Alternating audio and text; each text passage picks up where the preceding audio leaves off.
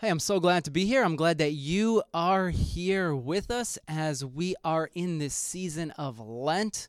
And who remembers what our Lenten sermon series is called? Letting go. Letting go. And what did we talk about last week? Letting go of what? Ego. Letting go of ego. We looked at the story of Joseph. And this morning, the title of today's sermon is Letting Go of the Scorecard. Now, I said that this series called Letting Go is all about opening your hands, not clenching your fist any longer, because we tend to hold on to things. We're human, and we all do this. And I believe that as we open our hands, as we open our hearts, as we let go of certain things in our lives, we will make space within ourselves to receive resurrection, to receive new life, which you're here this morning because that's probably what you want. You want the new. You want new life. You want the things that are dead and dying and decaying to be brought back to life, or you want something new to emerge. And so this series, Letting Go, it's all about preparing ourselves for what comes at the end of Lent, which is resurrection. But in order to get there, you have to go through a death, because you can't have new life until there's a death. So these 6 weeks of Lent are all about letting go of things in our lives that need to die, letting go of things that maybe we didn't mean, we didn't intentionally let go of them, but they just were ripped from us. And so it's acknowledging the grief and the pain and the loss, because that's important as well. And we acknowledge it. And as we acknowledge, we make room within ourselves for resurrection. That's what we're doing here.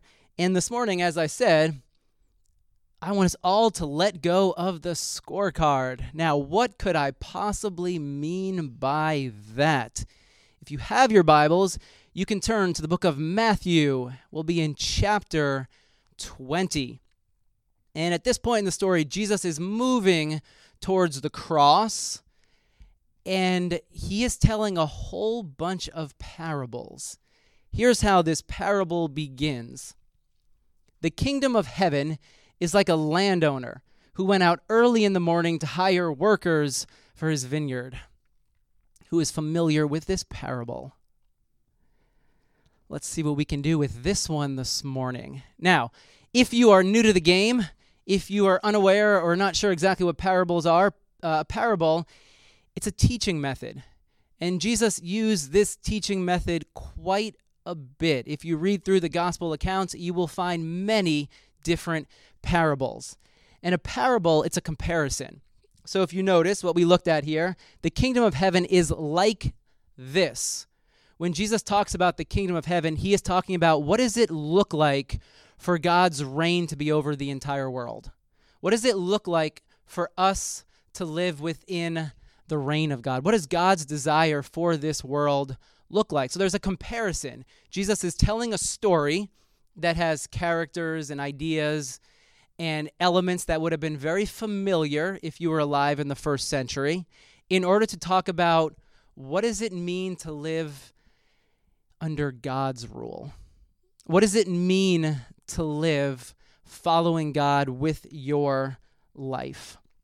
And in this story, the landowner, we could say, is like the God figure. Again, it's a comparison. Jesus is using first century ideas in order to communicate a universal truth. Now, we're not alive in the first century. We're a little bit beyond that. So we have to do a little bit of digging in order to immerse ourselves in the first century so that we can pull this teaching into our world today. So that's what we're going to do. We're going to look a little bit into the first century to see what Jesus was talking about, also that we can understand, well, how do we understand God? How do we make sense of God in our lives? And then what does it mean to live as followers of this life that Jesus is teaching? What does it mean to live as a follower of Jesus? The parable continues. This landowner, he went out and he agreed to pay the workers a denarius for the day, and he sent them into his vineyard. First century. A denarius would have been considered a fair wage. Chances are you're not getting denarius in your paycheck. Anyone direct deposit denarius coming through to your Chase account? In the first century, at this time, a denarius would have been considered a fair wage. This would have been the going rate for a common laborer. So when the landowner goes out and says, hey, if you come and you work for me for the day, I'll pay you the going rate. It's not too much. It's not too little. This would have been considered a fair wage. These workers, they're waiting around because they are day laborers. So in other words, they only can feed their family. They will only be paid if they work. They need to constantly have work in order to sustain themselves and sustain their family. So when the landowner comes out and all these laborers are waiting there, they're mingling at the side of the street, and the landowner says, you, and you come and work for me, they would have been ecstatic because they would have known, oh, you know what, we're going to get paid, which means there will be food on our table tonight. We will be able to feed our family and sustain ourselves for another day. But they would have had to have gone back again the next day and obviously the next day after that.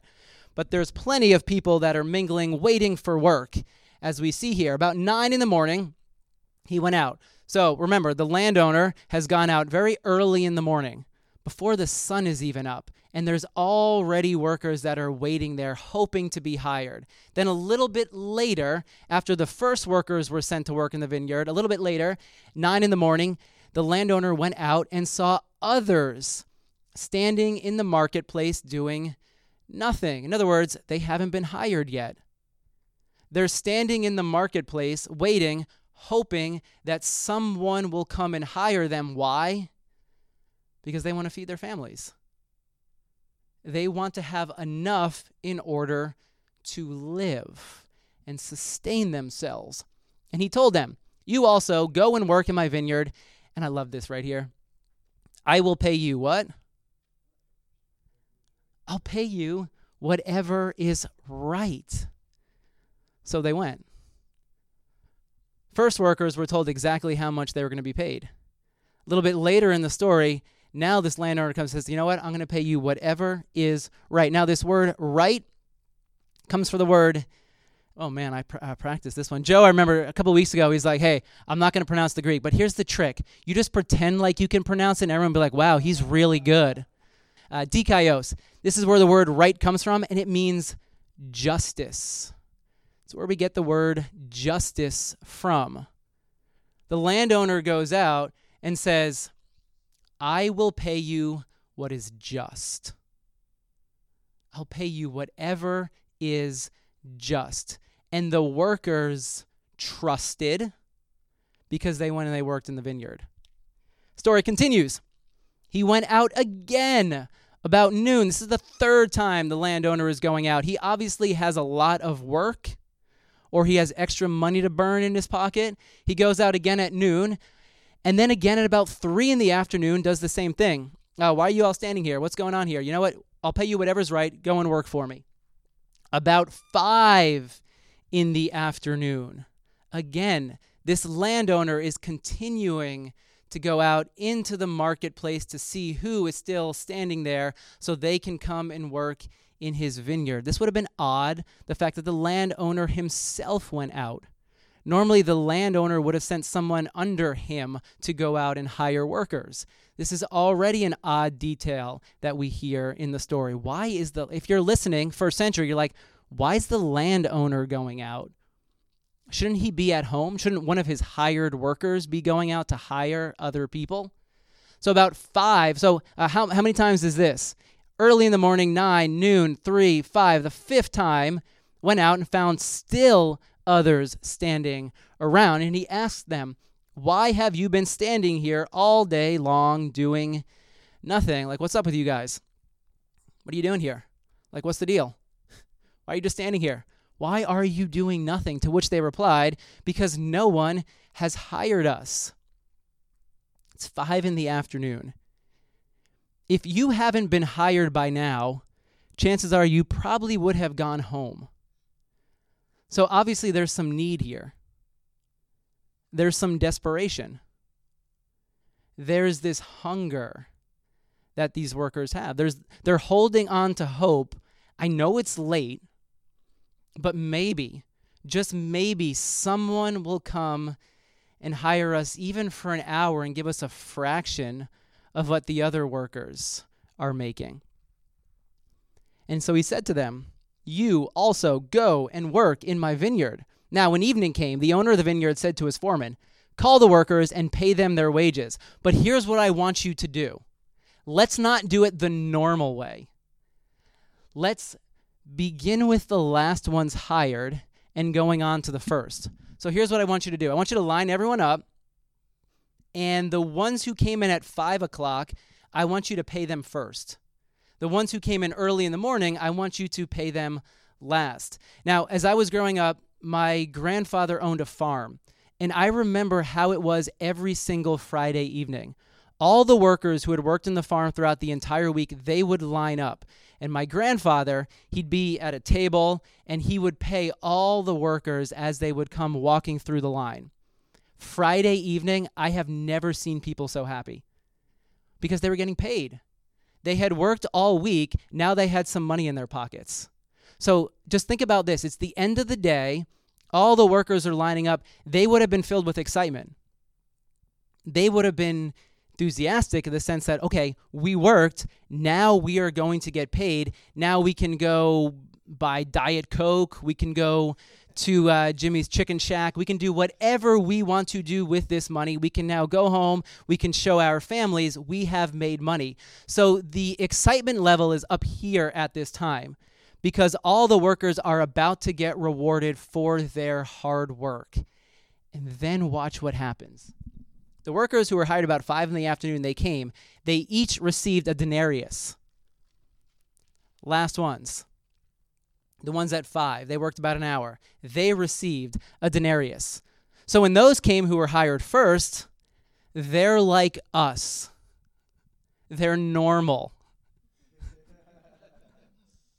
They expected to receive more. You ever been there before? I remember one time I had a friend, and he asked me, hey, I'm going to be away. Can you please come and teach for me for a little bit? I need you to teach about 2 hours. Just come in and teach. Here's the material, and it's going to go great. And I said, sure, not a problem. Now, I was in the middle of a move. I had lots of different things going on. The material was beyond what I knew, so I had to study a lot so that I could go and teach this material to this class. I went, I did it, and I left thinking, all right, I can't wait for the check to come in the mail. A couple of weeks went by, no check in the mail. Yeah, sometimes we do things with an expectation to be rewarded in a certain way, whether it's monetarily or in other ways, but then something happens, there's a lack of communication. Like we had no understanding about how much I was going to get paid. That was all in my head. But yet sometimes there is an understanding. We have this expectation, and then we don't see the reward of that which we have been expecting. How does that make you feel inside? I mean, think about these workers here. They're seeing those who have worked an hour be paid a denarius, and then they come up to the front of the line. Each one of them also received a denarius. How do you think this went over? When they received it, they began to grumble against the landowner. These who were hired last worked only an hour, they said, and you have made them equal to us who have borne the burden of the work and the heat of the day. They are livid. They're upset. And what was their main complaint? You have made them equal to us.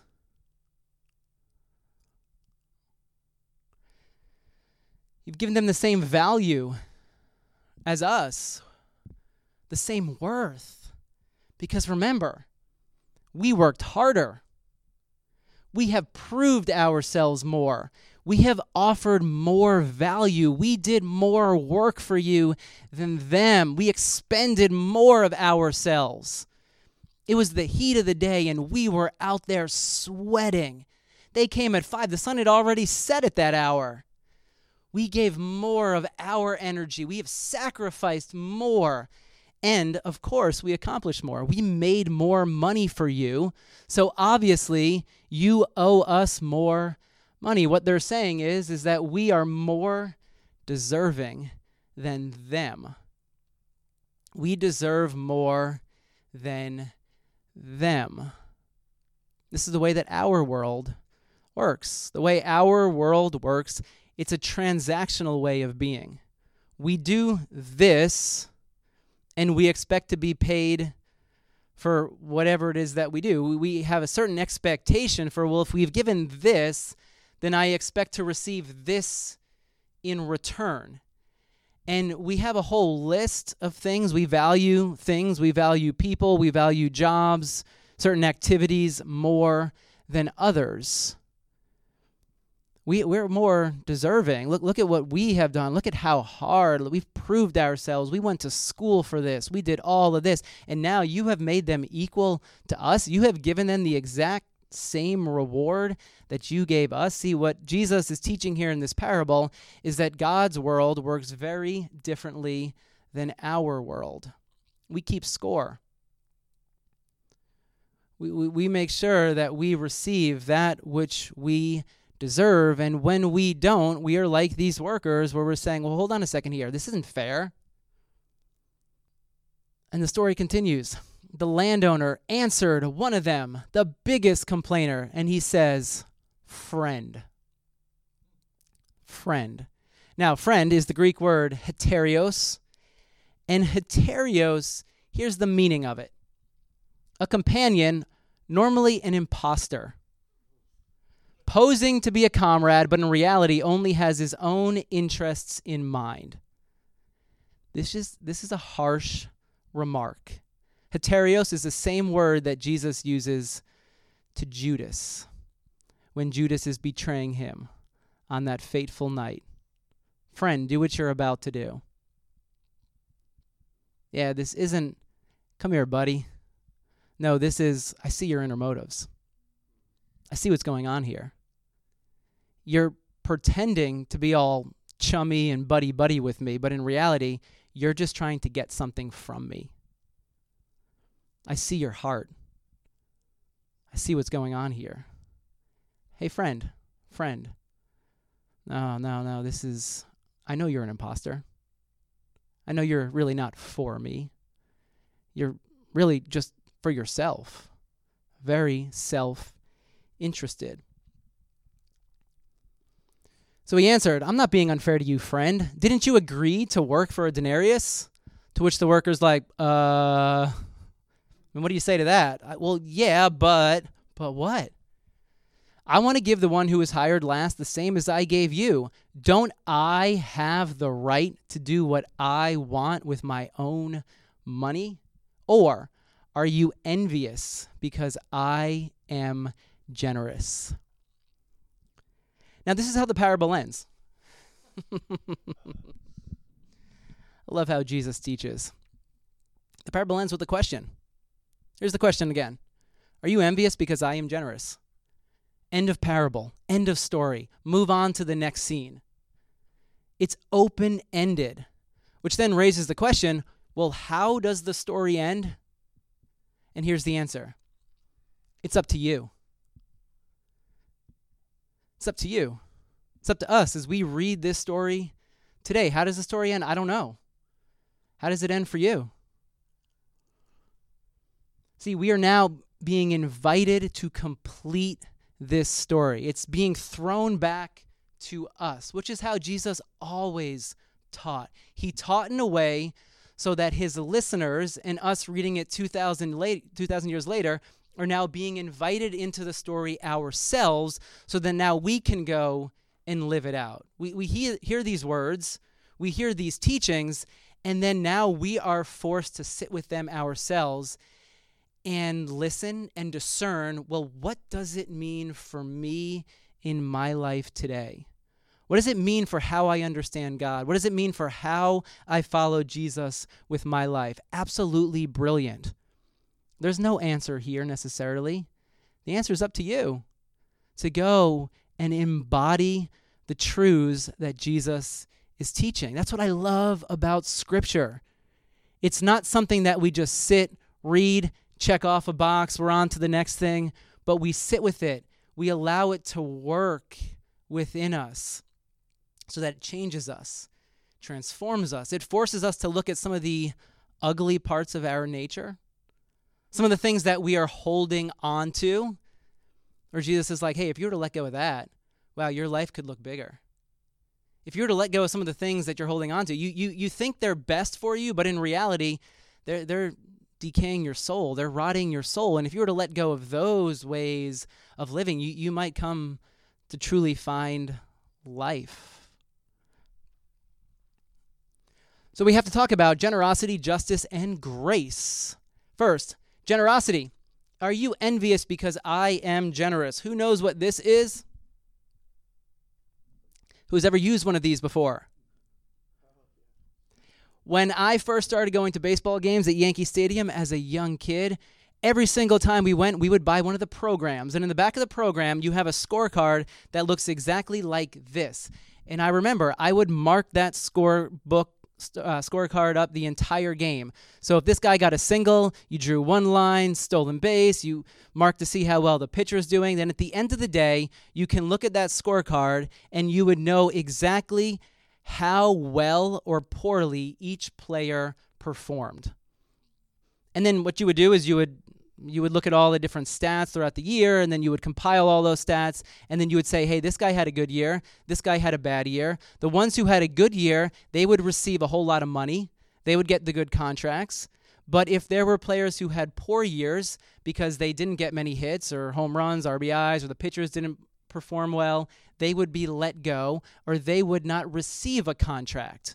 It's how baseball, it's how sports, it's how much of our world works. You perform well, you get this.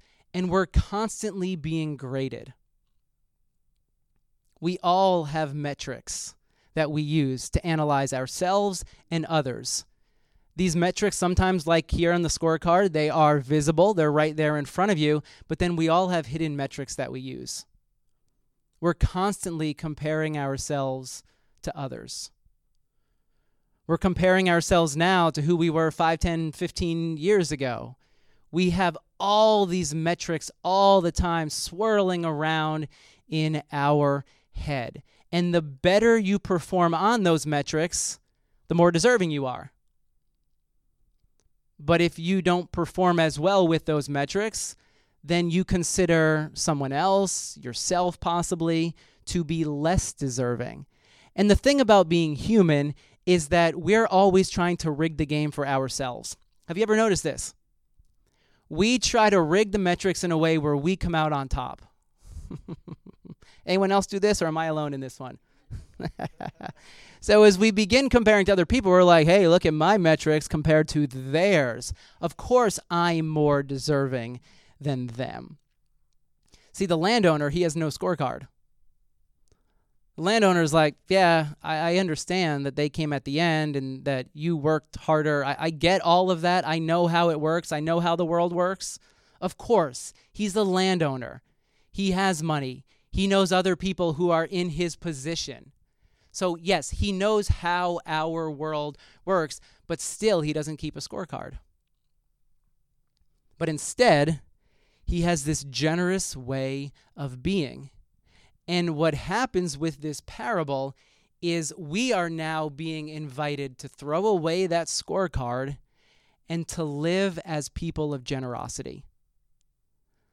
To live with, yeah, there's these metrics, but, sometimes you defy the metrics. And sometimes there's people who aren't as deserving, but you're generous to them anyway. You're a little more graceful to others.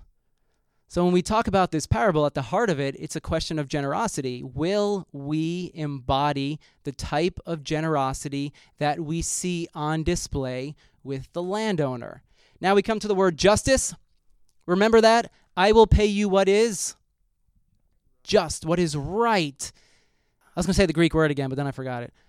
So I will pay you what is right. Dikaios. Yeah, there we go. We got it. I will pay you what is right, what is just, not what is fair. Yeah, it's a hard one for us because sometimes life doesn't seem fair. I get it. Yeah, we've all been there before. Maybe you're there right now. It doesn't seem fair. Why do I have to go through this and they don't have to? Why haven't I been rewarded? I mean, look at how much I've done. I mean, this is really, really big in religious circles. Look at how much I have done for God. Of course, God is going to reward me. Look at what they've done. They haven't done anything for God, yet their life is more blessed than my life. I have sacrificed more. I am a bigger follower, a better follower of Jesus than them. So shouldn't I be rewarded for my sacrifice? But in reality, I'm just left with this. Yeah, we all have this fairness, but the landowner, I will pay you what is right. And remember, this word comes from justice. My Hebrew professor has the greatest definition that I have ever heard of justice, Dr. Widbin, and he says justice, or mishpat, which is the Hebrew word that we find in the Old Testament for justice. It's the word that is used to mean society in Scripture. I love it. When we talk about justice, we are talking about society. All of us together, living together in harmony, creating a world together. So justice is the powerful dynamic embedded by God in creation's design that makes the world a life-giving and a life-sustaining place, and I would add, for all people. So at the heart of this parable, we're talking about generosity, but we're also talking about justice. And together, all of us creating a world that is life-giving and life-sustaining for every single person, which then raises a few questions for us. Let's actually start. Before we get to the questions, hold on, let's go back to this slide. Remember, this was one detail we talked about earlier. If a day laborer wasn't hired, they may not be able to feed their family. So remember, no work, no food. So for those who are still mingling at 5 o'clock, the chances of them being able to feed their family that night, they were dropping pretty rapidly throughout the day. But then they get hired, which means they could then go and feed their family.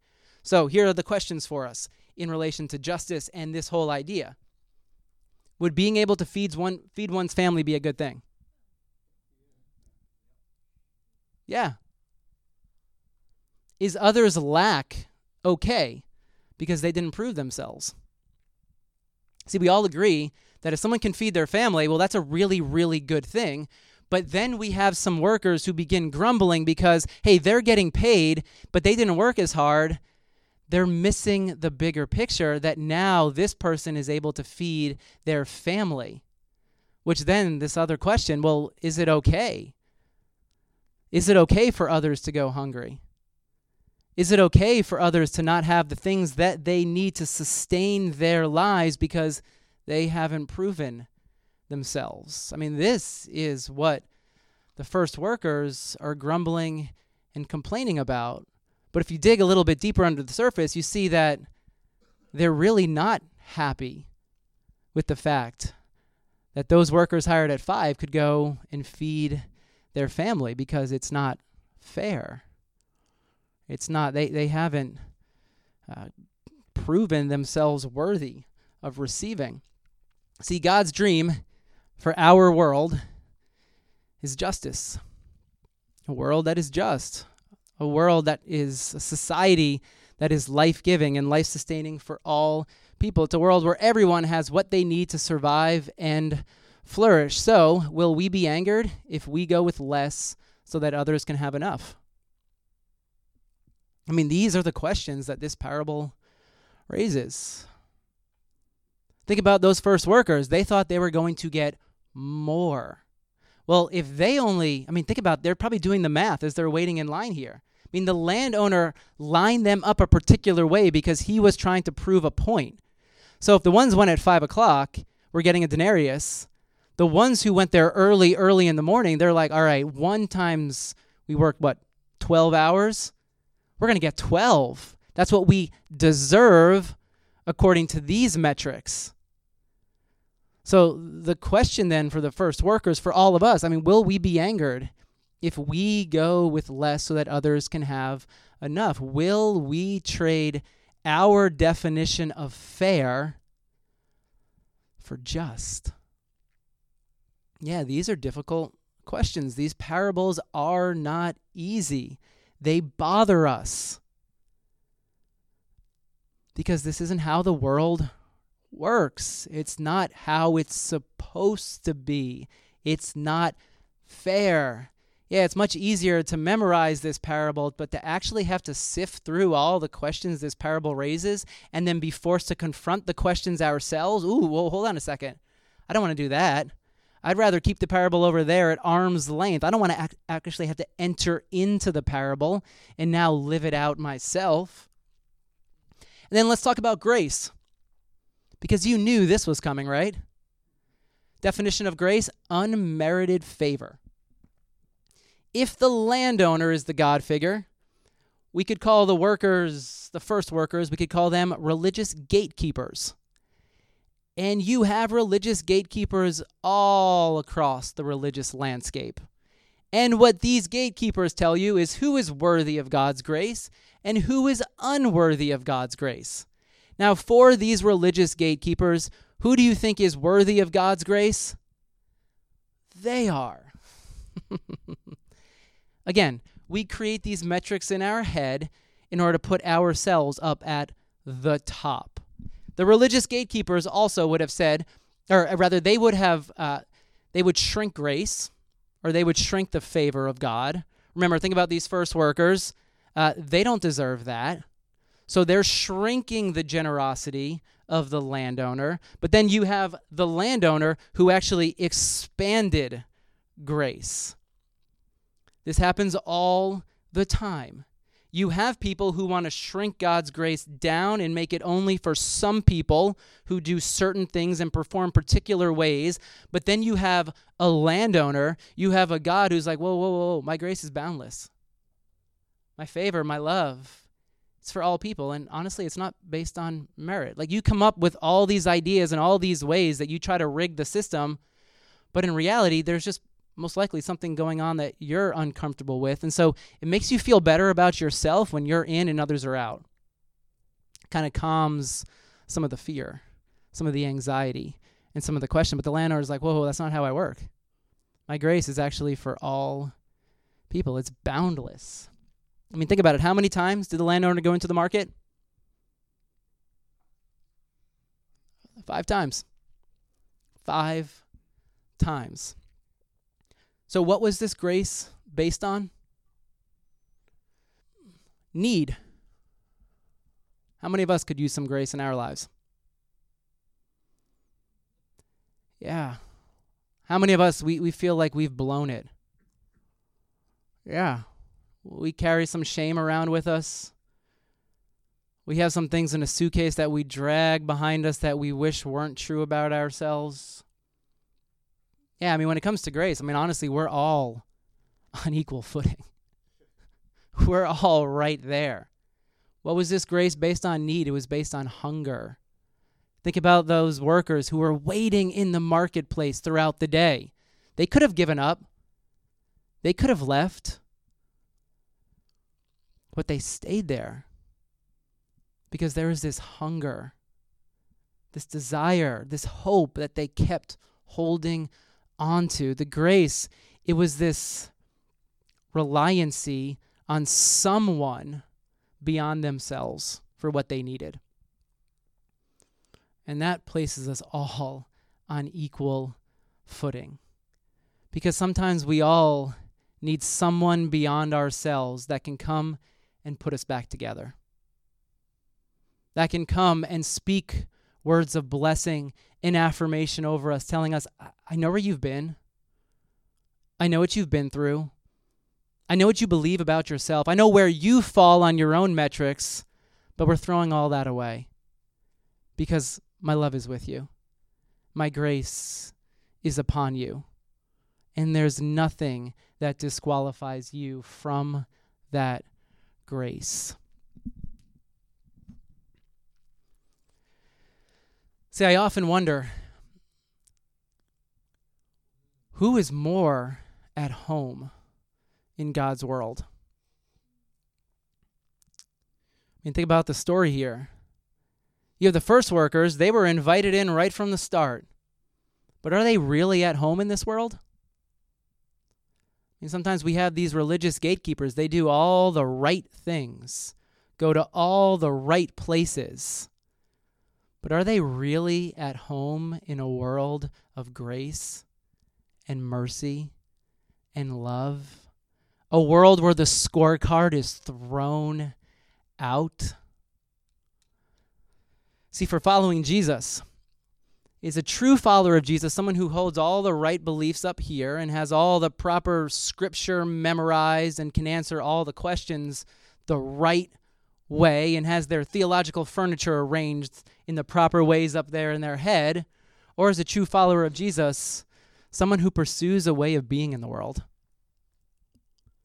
Follow me and you will come to find life. Follow my teaching.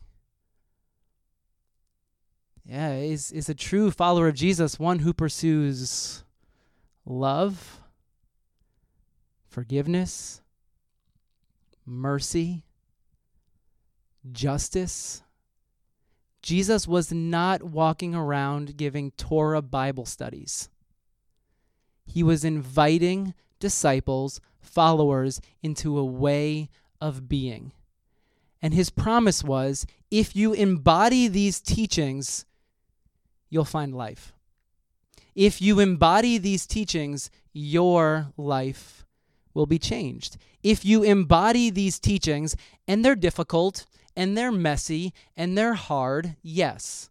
And it's not a straight up and to the right path. There's mountains and valleys and regression and steps backwards and leaps forward. Yeah, it's all mixed in there together. But if you point your face in this particular direction and begin pursuing this way of being, you'll find that what you're looking for. You'll find the life that you truly desire, a life of the Spirit. So we end this parable. Well, don't I have the right to do what I want with my own money?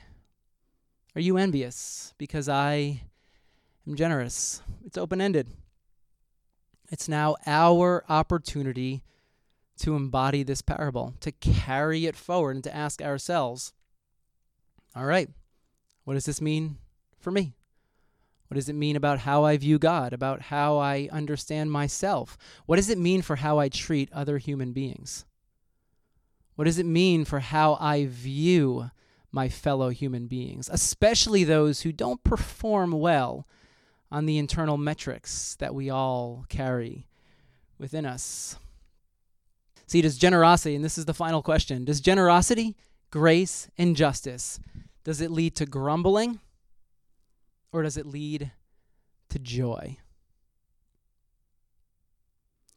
My hope for you is that it would lead to joy.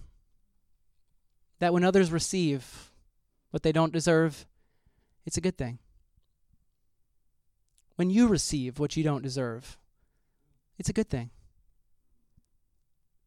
So may your heart be filled with joy. May you see the grace that is upon you. And may that transform you. May you be filled with hope. May you embody a life of generosity.